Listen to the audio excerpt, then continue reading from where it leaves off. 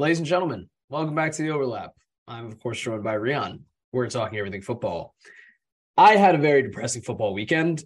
So, quite honestly, I don't really want to do this episode, but Rian has categorically forced me into doing this. So, here I am. Did you have a better weekend than I did? I feel like anyone's weekend is better than mine. So, honestly, I'm surprised that you limited it to like a bad weekend. Thanks. Thanks. I was trying to focus on my short-term memory loss, but you made it significantly worse. Yeah, sorry. Is it possible to end it's been 50 seconds. Is it possible to end the pod already? Shortest one ever. Yeah. Jeez. No. Hey, at least you got a good American football ending to your weekend. True. Eagles, right? But it was not without like extreme nerves. Like why can't any of our teams just make us feel comfortable without winning? It's ridiculous. They don't know how. So yeah. I had mostly a good weekend. The leading into the weekend, I know I saw Don't Worry Darling on Thursday, and at least I've already talked to you a little bit about it, but I have to preface you saying that by you saying you talked to me about it. You were like so not happy about it. I haven't seen you so apathetic towards anything in a while. Oh man, no, it's still like kind of annoying me. Yeah, I'm happy that that my girlfriend got the like Regal Unlimited card, so it was half price pretty much. So that was the best part about that night. I saw it on Thursday, and as I've said to Elias, it was probably the worst movie I've seen in theaters in a very long time that I can like really remember for a while. I'll keep it very short, but I don't need to see Harry Styles as act ever again. Like I wouldn't even call what he was doing acting. So I don't need to see him on a big screen maybe ever again, unless he's doing music, unless he is doing something musical. He's extremely talented at that, and he should stick to it. So you hate Harry Styles is what I took away from this part of the conversation. No, I like Harry Styles, the musician. I like of course. Like I like a good amount. I actually like a lot of his music, but the actor, you know what? Someone I was talking to, I said that they liked him in Dunkirk, and I agreed. He was good in Dunkirk. But he had like 6 lines, and that was perfect. It's like Ed Sheeran in Game of Thrones. Like, exactly. Same vibe. Exactly. Like, look, you're a good-looking guy, and we just need you to kind of look steely for an hour and say a few words. And Christopher Nolan knew the formula. He was like, I don't need this guy speaking more than like 6 lines. That's definitely how Christopher Nolan also approached that conversation with Harry Styles. Yeah, I don't need you doing more than like 3 things and you're good. So. It probably took then you get a bag. Yeah, all he needed to see was actually him try to act for a few minutes, and he probably was like, yeah, I really don't need to write any more of this story. Yeah, 100%. So if you haven't taken away anything from our weekends, I had a crap football weekend, and Rian had a very mediocre entertainment weekend, we'll call it. And that was kind of our takeaways. That's pretty fair, right? Yeah. That film really kind of brought down the entertainment part of it. To be fair, okay, I will end on a positive note about weekend stuff. I went apple picking on Saturday. I think I told you this, and baked an apple pie with some friends with those same apples that we picked, and it was delicious, like super, super good. And you know I have a massive sweet tooth, and I only ate 1 piece, and I regret not eating more. It was one of the worst decisions I've ever made. Wow. No, I'm not the biggest fan of pies, but a fresh. Yeah, you unfortunately told me that, and I roasted you for it. Yeah, but there's something about like literally going from what's the saying, like farm to table. Yeah. I'm happy for you that. Not happy for you that you didn't eat as much as you wanted to, but I'm happy for you that you actually end up making a good pie out of some, I don't know. I like I said, not a big pie, so I don't really know how much goes into it anyway. But I'm happy that it turned out well for you. Thank you. I can always appreciate your happiness for me. So I'll take that It's to just the the bank. texture. I just don't like the texture. If for No, I anyone get who's it. wondering. I get it. I actually do because I used to hate pie when I was a kid, and then I, grew up. So Yeah. anyway, that's absolutely not a dig at Rion. So you want to talk about what happened this past weekend in Europe? You want to start with our game of the weekend in the Premier League? Are Liverpool back because you basically called them down and out in the fight last weekend, and Jurgen Klopp probably heard you and said, "What?" I feel like that's what happened in the last basically the last 7 days. Well, I want to rephrase what you I'm just I'm said not there. rephrasing I shit. did down and out. We're talking about the title. Absolutely, that's still 100%. I don't see any route back for them to winning the title. But no, this was an interesting week for Liverpool. I think going into this game where we've been so used to this being like almost title decider, like I don't know, 3 or 4 times in the last few years, right? This one very different, right? Like Liverpool came into this one far more desperate than any other time that these two teams have played, right? And you could kind of feel the tension going into this game, especially from Jurgen Klopp's press conference on, I think it was Friday, where he basically came out and not that there's anything that he hasn't necessarily said before, but this is the first time he said it as explicitly, where he just talked about, between like Manchester City. He didn't name the clubs. I don't remember if he named them specifically, but I think he named City, but I don't think he named any others. he was asked about why Liverpool were not competing for the title this season, pretty much, and why they're so far behind first place.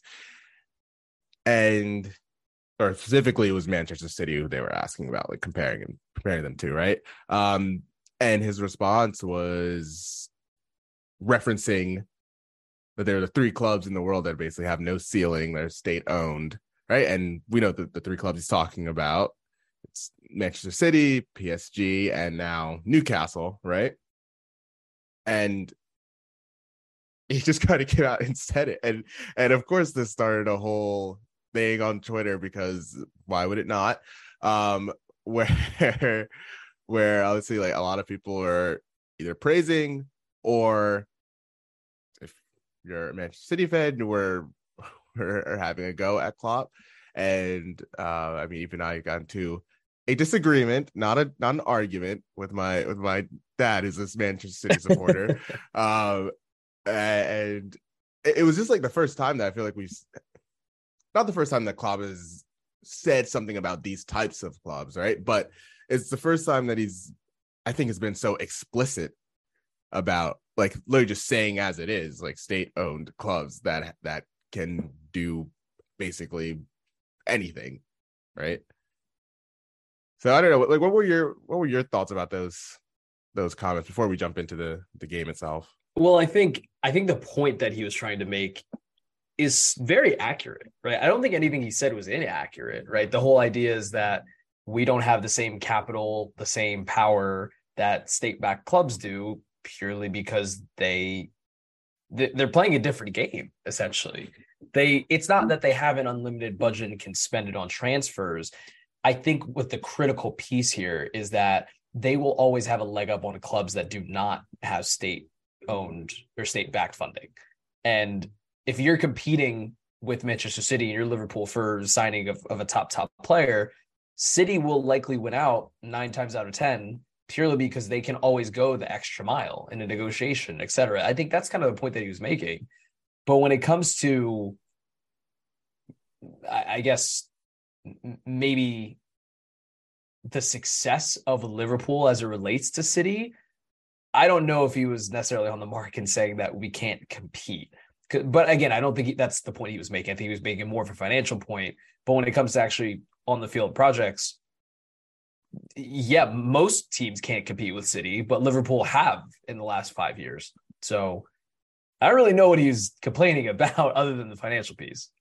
Yeah, and look, that's the other side to this, right? Like, in his point isn't wrong, and on the other side of it, he is kind of deflecting from the fact that they, as we talked about a few times already, they made a huge miscalculation over the summer in terms of where they thought their squad was, and then probably doesn't just limit it to this summer, but in terms of like long-term squad management, like one example would be they've never really replaced Gini Wijnaldum, right? Like they've never really replaced that type of player in their midfield. And then this summer they go out and spend a lot of money on Darwin Nunez, who's been mixed results so far. Has the highest XG per 90, by the way. You'll appreciate that. I know that of 0.89 in the Premier League. Wow. Compared to Haaland's 0.85.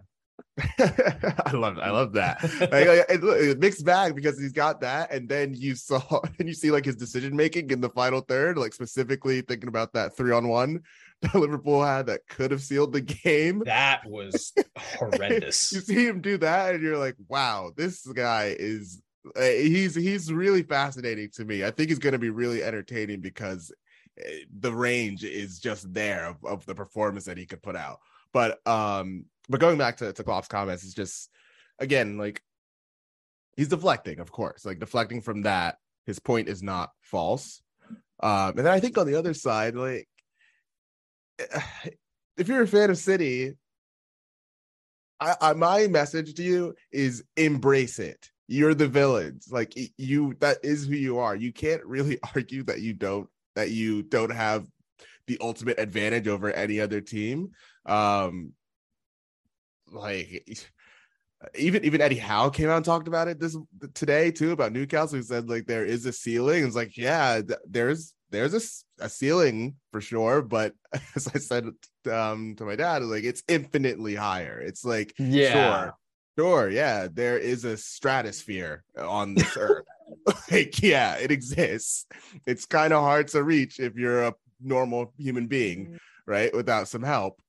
Like, it's I just say, like, embrace it.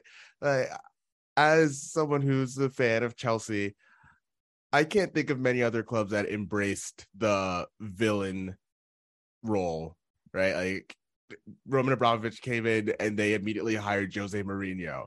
They did not try to be they did not try to be cute about it, right? And so many Chelsea fans' responses over the years have been like enjoying that they ruined football. Like yeah. Not and again, not to admonish the bad things that any of these teams' owners have done, right? But just saying from the fan point of view, like, people are gonna say that stuff about you, and you can't really argue against it. So don't get upset about it. Just accept it and move on. Is that what you're saying? Yeah. Like, I saw someone on Twitter say today that, like, it would be so much less of a discourse if like City's response to people to like this criticism was just, haha, you can't beat us. like if that, like, there would be kind of less discourse than what we're seeing right now, where City's owners, I think, or not their owners specifically, but City had come out and said that Klopp's comments were borderline xenophobic. Like, come on, what are we doing right now?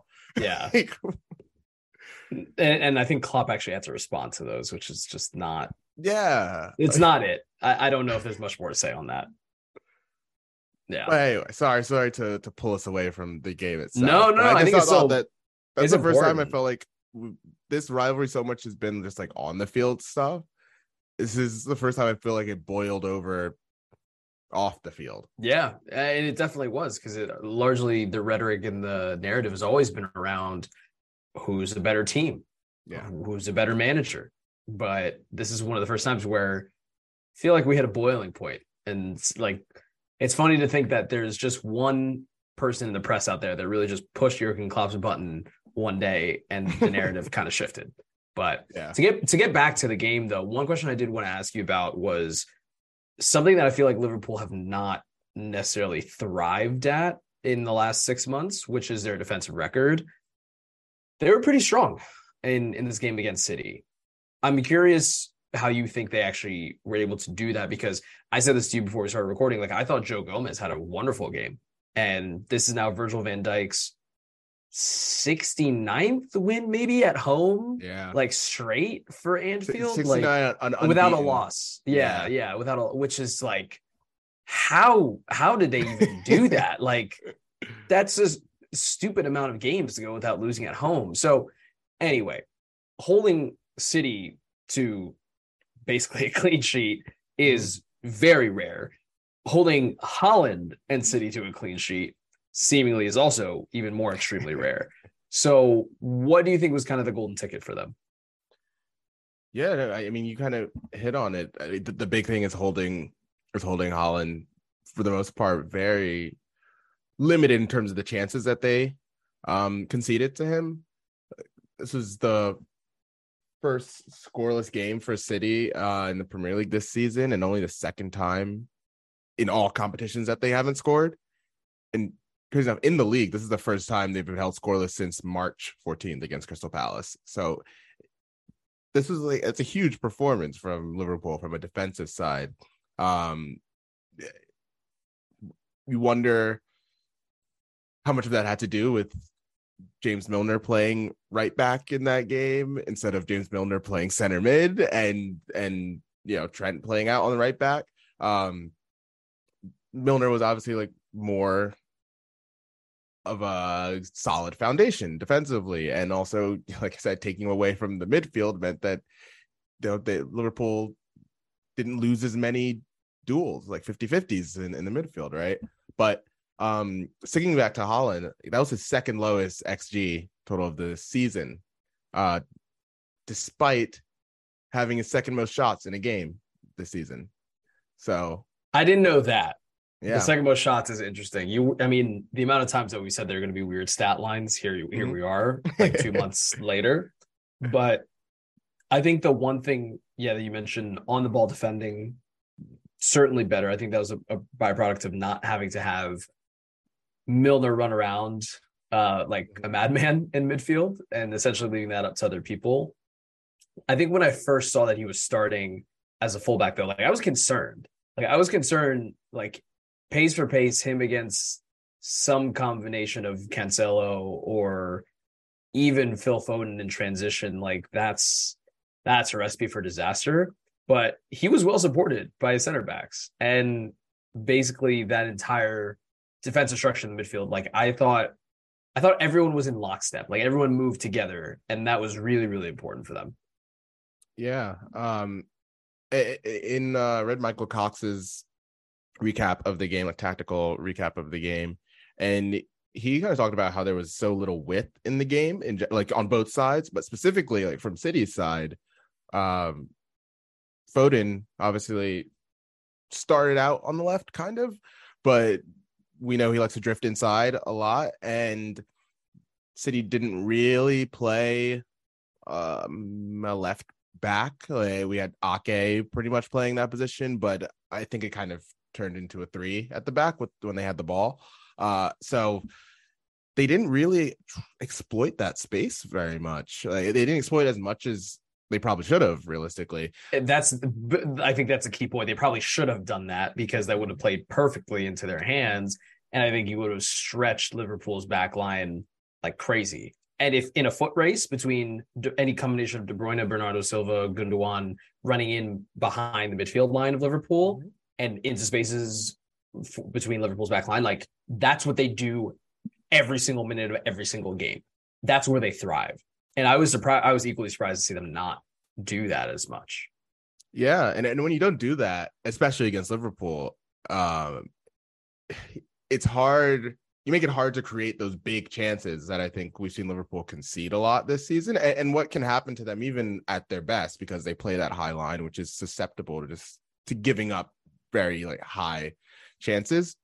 And coming into this game, Liverpool was allowing about 0.14 xG per shot, which was the worst in the league coming into this. But against City, that number was just about in half. It was like it was their best defensive performance in terms of that metric this season. And as you were saying, the on-ball defending was much, much better.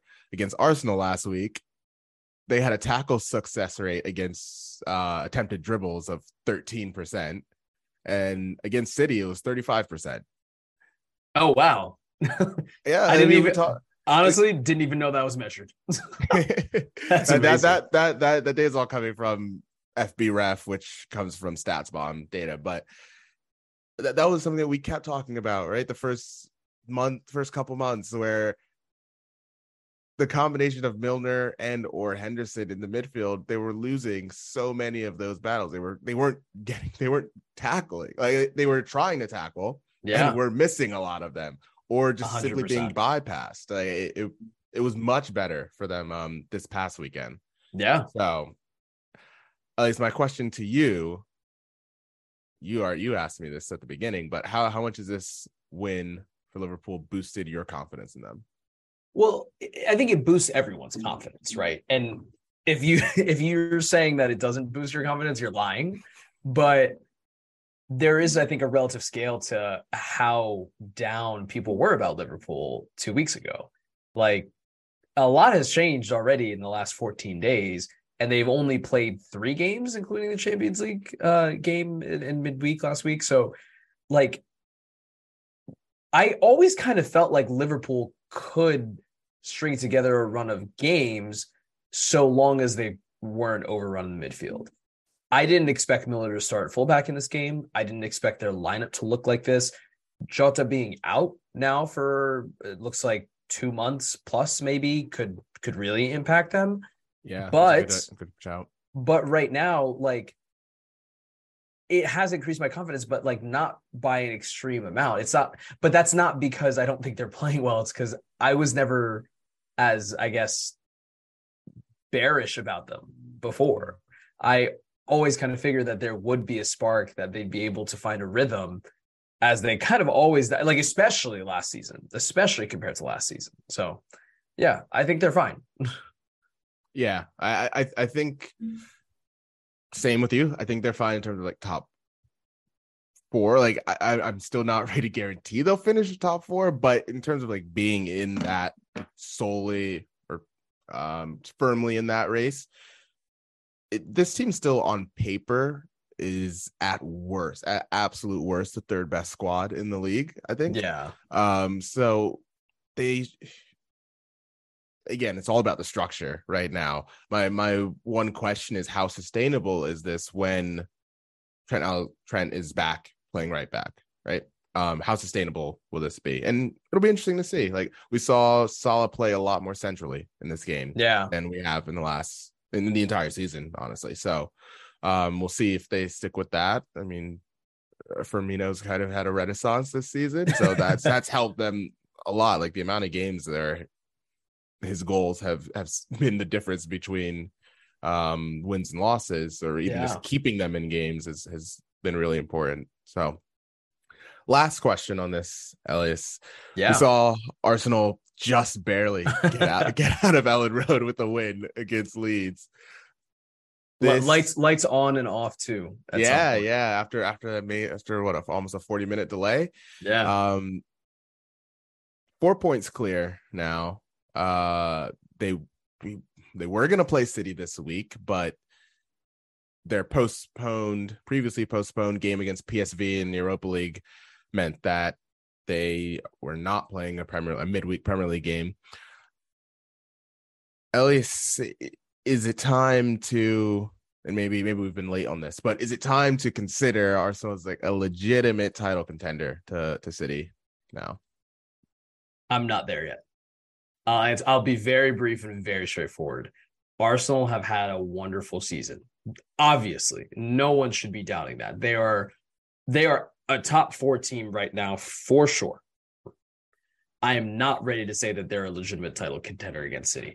Reason being, if I look at who City can supplement in their starting 11 right now without basically a decline in talent, it's night and day compared to Arsenal. And That has always, I think, been a problem for Arsenal, but their bigger problem was that their starting 11 was not what it should have been, right? Just based on their historic standard. Once we get to February, March, and that part of the season, basically 3-4 months from now, post World Cup, I don't know if Arsenal can keep up with the string of performances and the string of results that they've had. I think they're a very good squad. I think they're a young side, they're talented, and they absolutely have the right players in some of the right positions. They just don't have enough depth. Like, I'm sorry, but if two core players get injured right now, let's say during the World Cup or there before it, they're kind of toast. At least when it comes to title contention, I'll say. I don't know. What do you feel? I feel like a lot of people would roast me for that, but I think the depth thing is the only thing holding me back as well. It's kind of something that is I don't even know. I don't know what the word or phrase I'm looking for, but it's something that you don't know until it happens, until like the issue arises. And if you just kind of keep being like, oh, this is a thing that scares me, and it never really arises, then then at some point you have to be like, okay, this is real. So that's same thing. That's the only thing holding me back. Even if you want to say they got somewhat lucky over the weekend, and they did, of course, but you're not gonna completely outplay every team for 38 games in a season. Like, that's just never gonna happen. So you need to pick up points. Like, literally, you just need to pick up points, whether it's luck or whatever else, or like whatever the reason is. Like, you need to be able to pick up points when you don't play well, and I think that's what happened over the weekend for them, and that's what has to happen if you're gonna win a title. And that's the difference between this season and last season, right? Is they did pick up 3 points against Leeds. Last season, they probably would have, as we saw towards the end of the season, somehow found a way to drop. That's the difference, I think, between a top 4, top 6 side, probably a top 4 side, and most other mid-table sides. The difference, I think, in a title contender and any top 4 side is doing just that, what they did over the weekend, but consistently. And we haven't seen that from Arsenal. So I'm not there yet with you. I'm totally with you. Yeah, but again, this is not to take anything away from their start to the season. No, 100%. They are in first. They haven't even lost yet, right? They've only drawn. So, or have they even drawn? They have drawn. They have drawn for sure. And honestly, I'm blank. They did lose. Their only loss was to Manchester United. We got that a game where they played well and lost. So it's just the one loss though, like you said. There you go. Okay. Well, with that being said, do you want to move on and talk about your team a little bit? A game in which I really don't know how you guys escaped 3 points. Quite frankly, I just don't know. Tell me a little bit about it though. Like, what was the difference between Chelsea winning and beating Aston Villa? And we should probably talk about Steven Gerrard in a second. What was the difference between Chelsea getting a win there and potentially just dropping points? Was it just purely down to Kepa and him making outstanding saves 3 times over? I mean, this is part one of the flowers for this weekend, and as you've already alluded to, is to Kepa himself. It was probably, at least in the first half, probably the worst that Chelsea have played under Potter so far. Especially the last half hour of the first half, where Aston Villa were just finding all the space, especially on the wings, and specifically in that Reece James sized hole that was left on the right of Chelsea's defense. But Kepa himself was fantastic. Like the triple save that he made in the I can't remember what minute it was, and then the great save against, I think it was Danny Ings' header. Like, those absolutely kept Chelsea in the game for the first half. And second half, they kind of righted the ship and didn't concede nearly as much to Villa. and you know, basically two Aston Villa mistakes, more or less, and Mason Mount just being pretty ruthless, capitalizing on them, or the difference between Chelsea and Villa. And that makes it a start in every game since Potter was appointed for Kepa. 6 saves in against Villa, clean sheet, and he looks like a guy who has completely regained his confidence. And more than anything else, I'm very happy for him, like from a mental point of view, because it was pretty dark. Like what was it? The 2020 season before Mendy came in. It was pretty dark. I was literally, we felt terrible for him. So really happy to see that it seems like his confidence is there again. And Edouard Mendy has been available to play for the last 10 days, at least the last 3 games for Chelsea. And it's been a choice that Kepa has started every game. And all honesty, there's really no reason to make the switch right now. Not to take much away from Mendy, who, funny enough, finished top 5 in the goalkeeper award at the Ballon d'Or ceremony. But I think a lot of Chelsea fans would tell you that basically since Senegal won AFCON, it's been pretty middling, pretty mediocre as a whole performances from Mendy. Sold his soul for the African Cup of Nations, as some do for their international teams. But no, of course that's a joke. But yeah, I think the other thing that I mentioned to you, I think that a couple of days ago, there's also such a plethora of talent of Spanish goalkeepers in the Premier League and just generally abroad, like outside of Spain. I'm not saying Kepa is making his case to probably be in the Spain squad. I mean, he probably will be, but then again, I wouldn't be surprised if he wasn't. I really don't know with the amount of Spanish keepers that Luis Enrique like has to choose from right now. But his resurgence, I think, in this game single-handedly won Chelsea 3 points. I mean, he faced a total of, I think, 10 more shots than Chelsea had. Like, Aston Villa had 18 shots and Chelsea had 8. So it was truly night and day. But the one aspect that I took away from this outside of just the Villa game is if Kepa can save Chelsea single-handedly 6 to 7 points this season, that could be enough to push you into the top 4. Could be. Yeah. I still maintain Chelsea are not going to finish top 4 as I predicted at the beginning of the season, but that could genuinely go a long way. Yeah, and I think Chelsea are going to need it because I still think this team is flawed in certain aspects, which I'm sure a game will come up that will make me have to talk about it more on this podcast. But yeah, you're right. They're going to need big performances from their keepers this season, I think. So 100%. Well, you wanted to talk about the other gift of flowers that you wanted to bestow upon another team. Tell me about it. I have a feeling it has to do with a team that about 6 weeks ago, we probably were saying, well, they are definitely going down / might tie or break the record for lowest number of points in a Premier League season, potentially. So we're speaking about Bournemouth, who, I mean, pre-Scott Parker firing really felt like just a copy of Norwich from last season.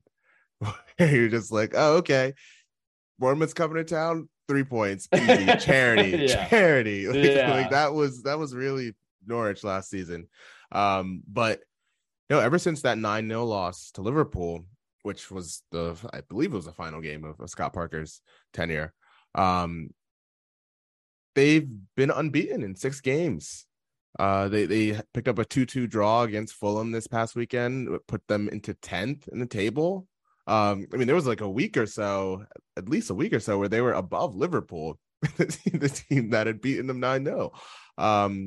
But yes, 10 points in those 6 unbeaten games, and all under their interim manager, whose name is escaping me right now. I should know this, but 10 points in 6 games, fantastic for Bournemouth. And it Gary looks like a O'Neill, team that by the way. Gary O'Neill, thank you.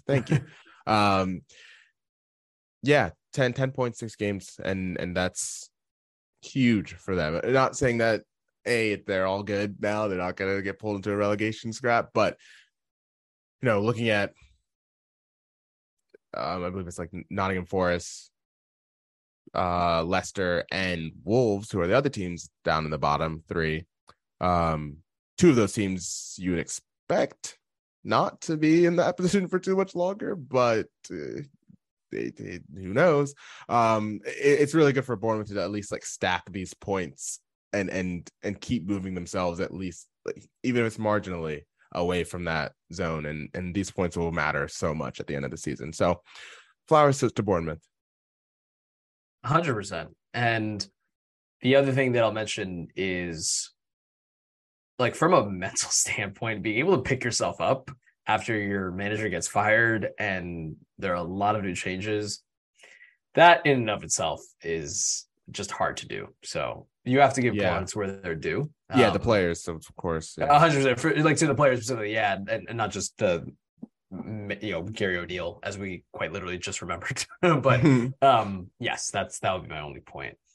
I do have to shift towards disappointments for the Premier League, because I feel like there's a team that somehow Jesse Lingard now plays for that has not, maybe they are sitting exactly where we all kind of thought, but maybe not where we all wanted, if that makes, do you get what I mean? I absolutely get what you mean. And Elias is talking about Nottingham Forest, who drew today, as of recording this, against, it's escaping me. Brighton. Brighton. It was another classic Brighton performance. You can take the man, you can take the Potter out of the team, but they still played the same, dominated, and couldn't even hit the target on most occasions. But a good point for Nottingham Forest today, but lost 1-0 against Wolves in what kind of felt like a early season 6-pointer.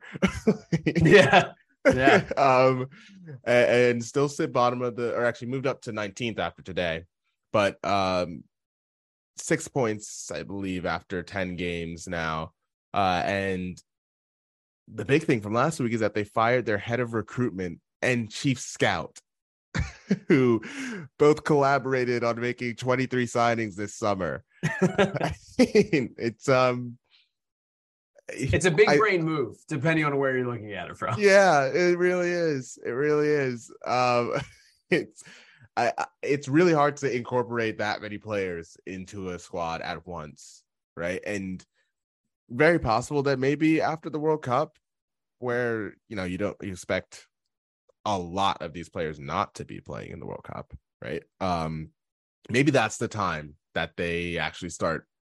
That whole month is going to probably be great for them to actually meld and maybe find some rhythm when everyone comes back from the World Cup. But it's a pretty big disappointment. Those are 2 major sackings.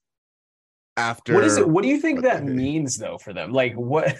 I'm trying to truly understand the justification behind this. Do you think it's more of a political scapegoating thing, or because I also don't know? Okay, because I don't know. I think that's a big part of it, obviously. Like those guys were instrumental in making those signings, but of course the people above them who are involved in firing them, like, I mean, they gave the green light to do something like this drastic. So it's like these 2 are the meat shields for someone else, right? Essentially. Yeah. That's a good, well, not a great way of looking at it, but the right way of looking at it. Lastly, Rian, before we take a break, what are you most looking forward to? We're obviously recording this on a Tuesday. Today's Tuesday, right? Yeah, Tuesday night. We've got some big games at the midweek and at the weekend. So tell me about what you're most looking forward to and why Chelsea are somehow going to manage to lose to United this weekend. It's a big week for United. Like, they have Tottenham tomorrow, United have played very well outside of against City. United have played actually quite well against Liverpool and Arsenal, against like the better teams this season, and following basically the same formula that they played under Ole Gunnar Solskjaer, where sit deep, find something on the counter.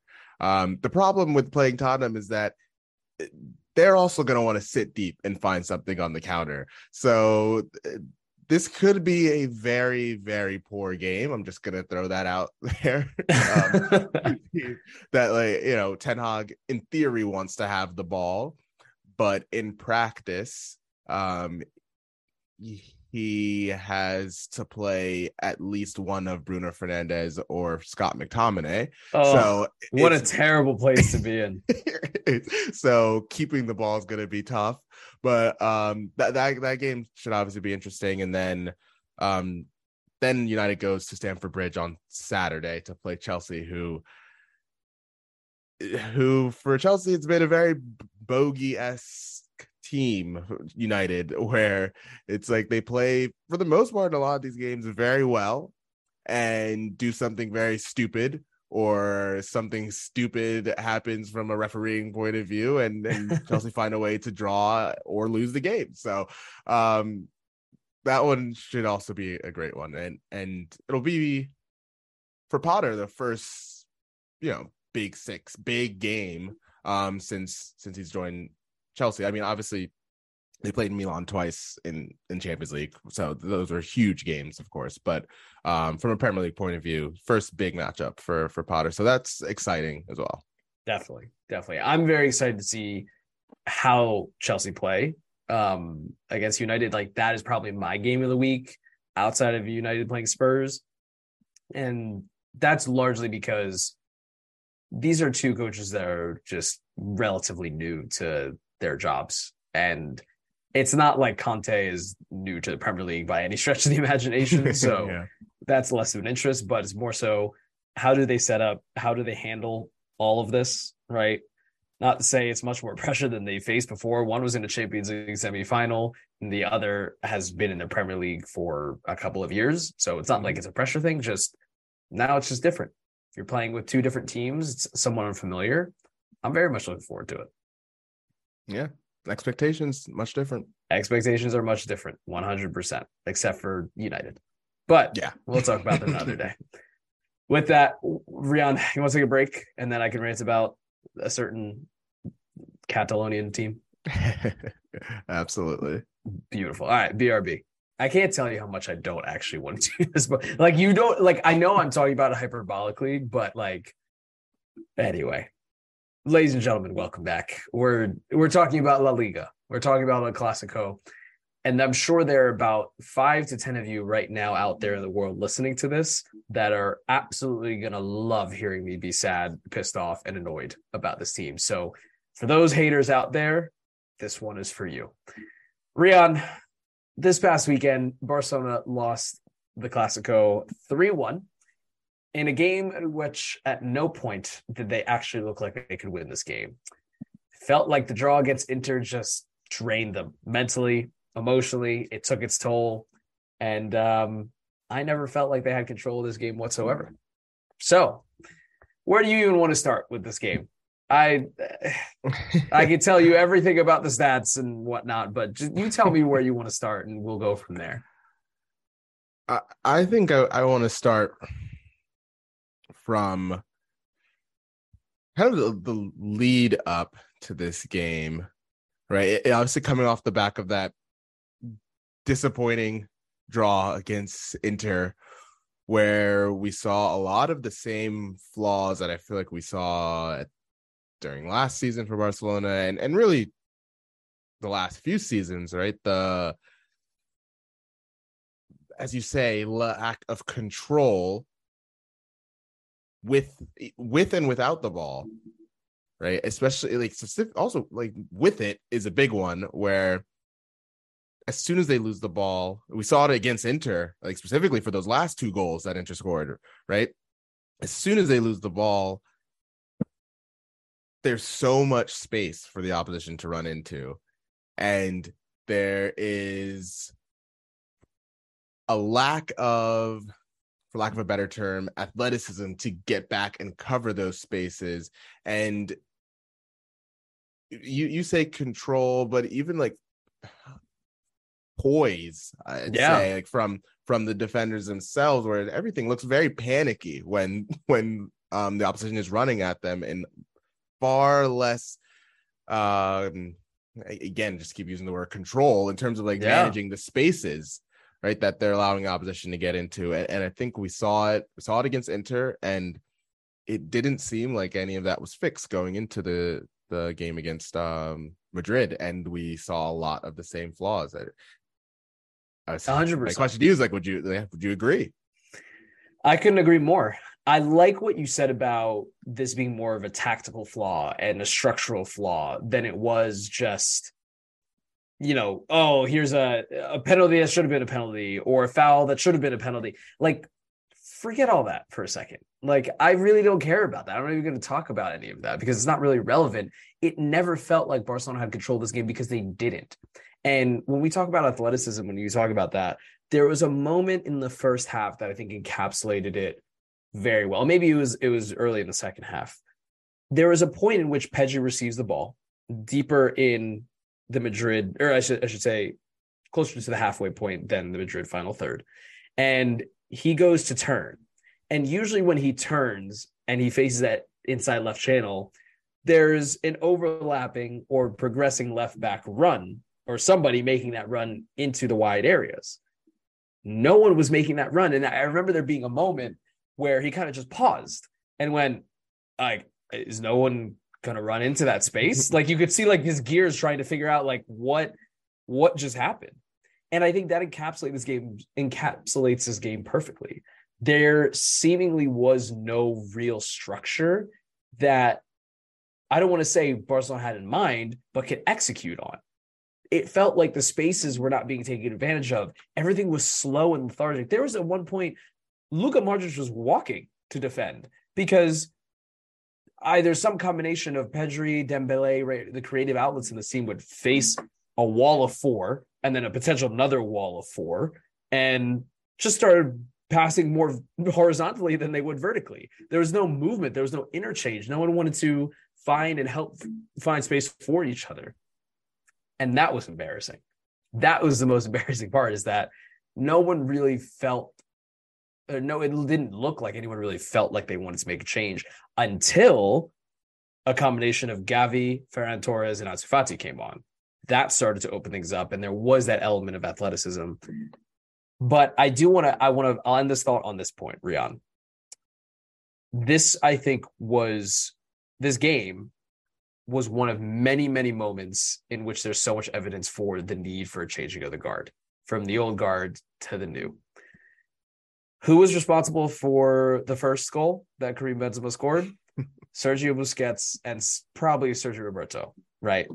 Who was responsible for the second goal in letting Vinicius just absolutely have a field day on the left-hand side? Sergio Roberto again. Who was responsible last week for a lot of the defensive mistakes with Inter? Gerard Piqué. And lastly, this game ended with Jordi Alba and Sergio Roberto as the two fullbacks for this team. What does that tell you? It tells the four captains of the team that I just mentioned, all were problem childs for the last two major games. And the players that I just mentioned, Ansu Fati, Gavi, Ferran Torres, right? Even Pedri in some degree, they're the new light that this team now has to rely on. They're not the ones making the mistakes as much. And if they do, they're young. They're literally teenagers, if not early 20s in the case of Ferran Torres. So, yeah. I gave you a lot of thoughts, but no.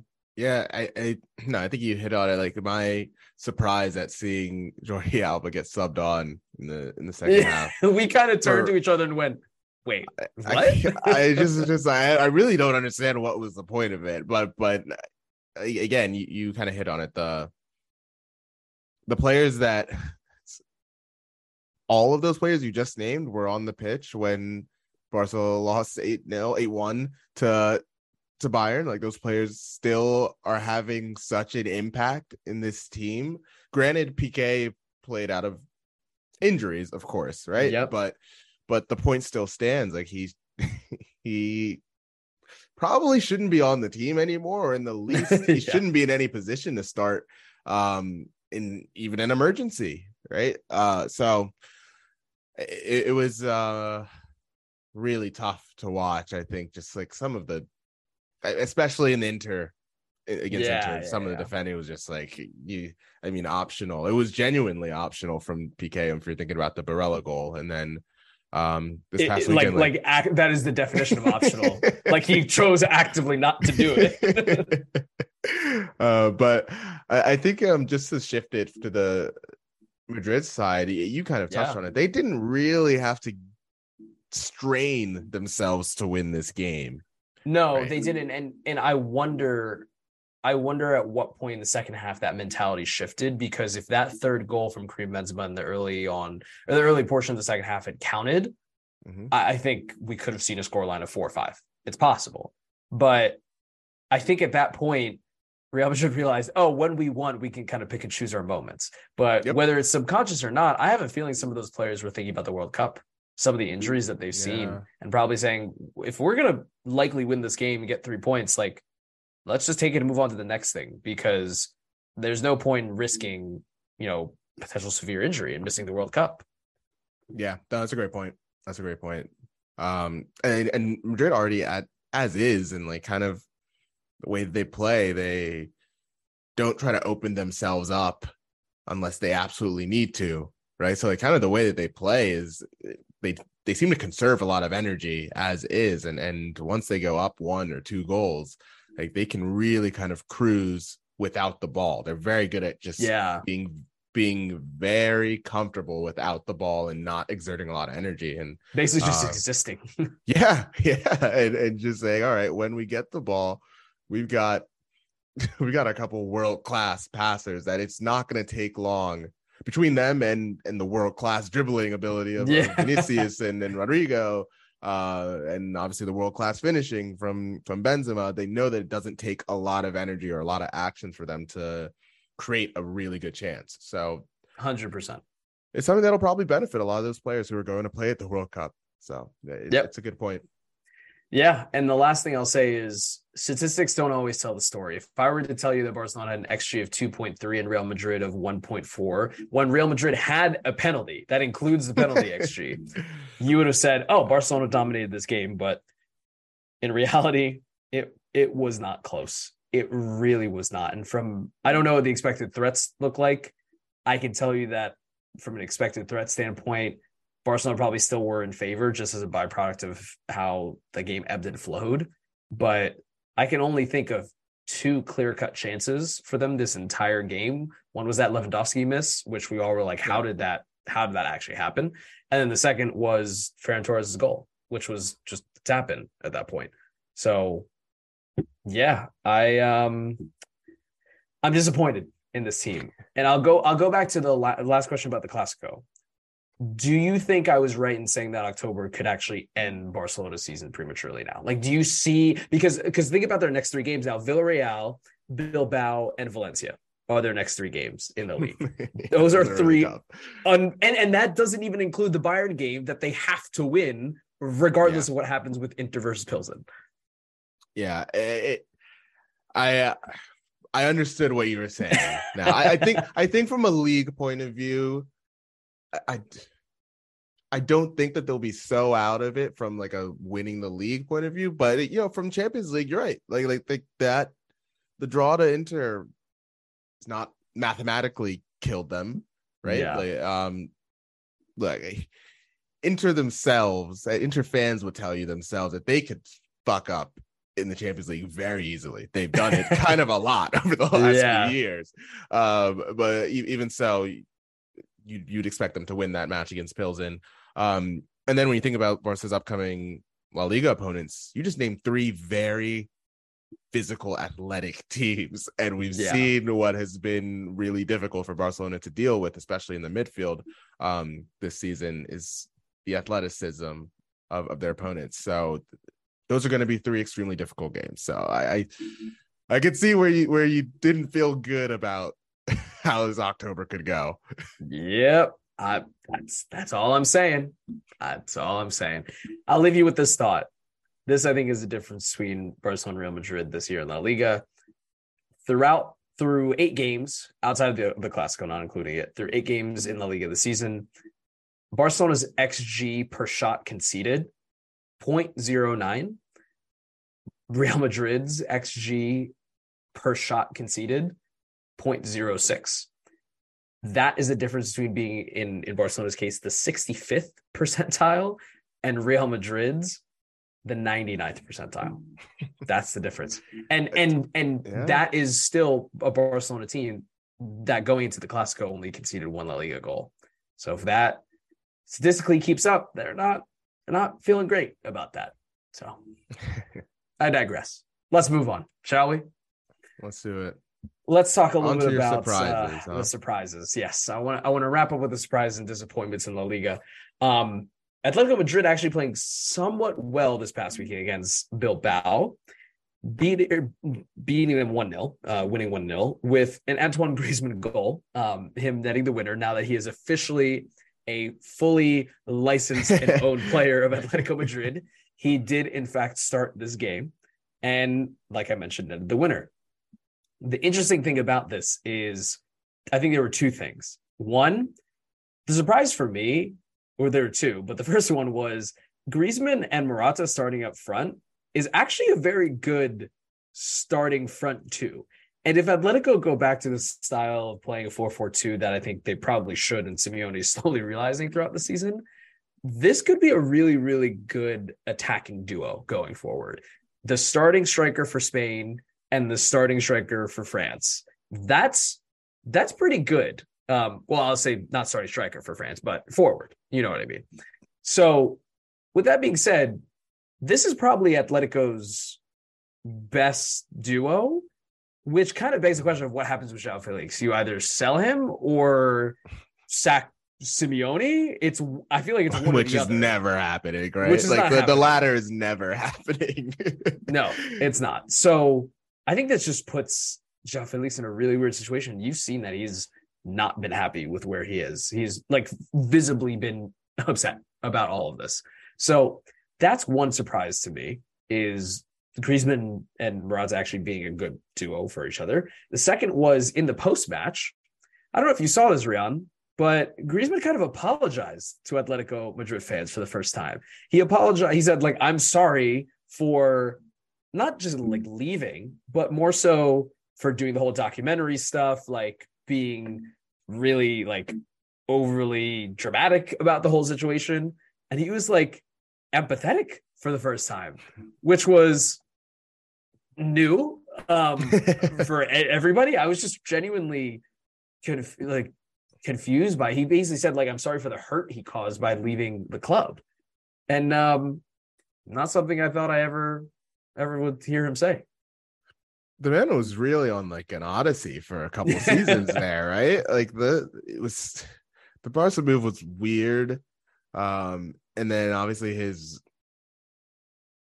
place in that Barca team was weird, didn't really make sense. So yeah, it's been a weird 3 years from him, really. Like it's such his career is very, very weird for like this stretch of it, the last 3 years, and then who knows what happens for the next couple of years before he as he gets closer to the end of his career. But the barnstorming like for 6-7 seasons that he had, especially like that from how he broke onto the scene at Sociedad, and then being like a perfect embodiment of a player for a Diego Simeone team, as he was for those years, only to then go to Barcelona, which is very Diego Simeone. It's been an interesting career from him, but happy to see that he's back with Atletico. And that game was that was heritage, like Atletico under Simeone. One shot on goal and a 1-0 winner after having so little of the ball. Just like quickly on the João Felix point too as well, like I mean, I need to check how many years he has left in that contract. I think it's got to be at several least more 3 years, at least Yeah, three yeah. left, right? So I don't know what to tell him. Like there's no easy way for him back into the team. Like maybe he plays out on the left, but Simeone really likes Thomas Lamar in that position. I don't know what the out is for him. Maybe it is in the summer, but you got to imagine Atletico is going to want a lot of that money recuperated that they paid for him, right? And I just don't see who is willing to pay maybe anything more than like 70 million euros, maybe for Joao Felix at this point, because the counter argument is that, how much has he really gotten better? One, and two, how much has he really shown, like from a consistency point of view, which granted can't blame it all on him, but from that point of view, like when you're talking about spending 70 million euros, which I assume might be the minimum that they asked for from him, I just don't know how you can justify it right now. I 100% agree. And his contract, to answer your question, runs until June of 2026. So not great. I think he's in a tough position, which is a great transition to our disappointments, by the way. Not that my disappointments are around Joao Felix, purely around Barcelona. That's all I have to say. We'll see if those disappointments continue, is the only comment I'll make. I'll be disappointed for Joao Felix. I'm disappointed for him. Okay, fair. I'll give you that. Someone should and has to be disappointed on his behalf, because that's a lot to carry. But the last thing I'll say is the one game I'm looking forward to this weekend is Real Madrid probably absolutely bodying Sevilla this weekend at home. I believe they're playing at the Bernabeu. That is going to be a bloodbath, as they say. So Sevilla played Valencia today, barely squeaked out a 1-1 draw, And I don't have high hopes for them against Real Madrid unless a miracle happens. So that'll be fun. Right? There you go. For someone. For someone who's a Madrid fan, it totally will be. So I think that's all I've got. Anything else you got? No, I think that's it for me. We got midweek games, but Champions League comes back next week. Yep. The World Cup is slowly but surely creeping up on us. Pedal to the metal right now for club games until we go into that hellscape that will be the Qatar World Cup. Yeah. That's definitely one way to put it. So anyway, with that, ladies and gentlemen, thank you as always for listening. We will be back soon after these round of midweek games and weekend games and Champions League games next week too. All of that coming up. We'll be back maybe with a video podcast for our next one. So stay tuned. Thank you as always, and we'll talk to you guys soon. Thanks, guys.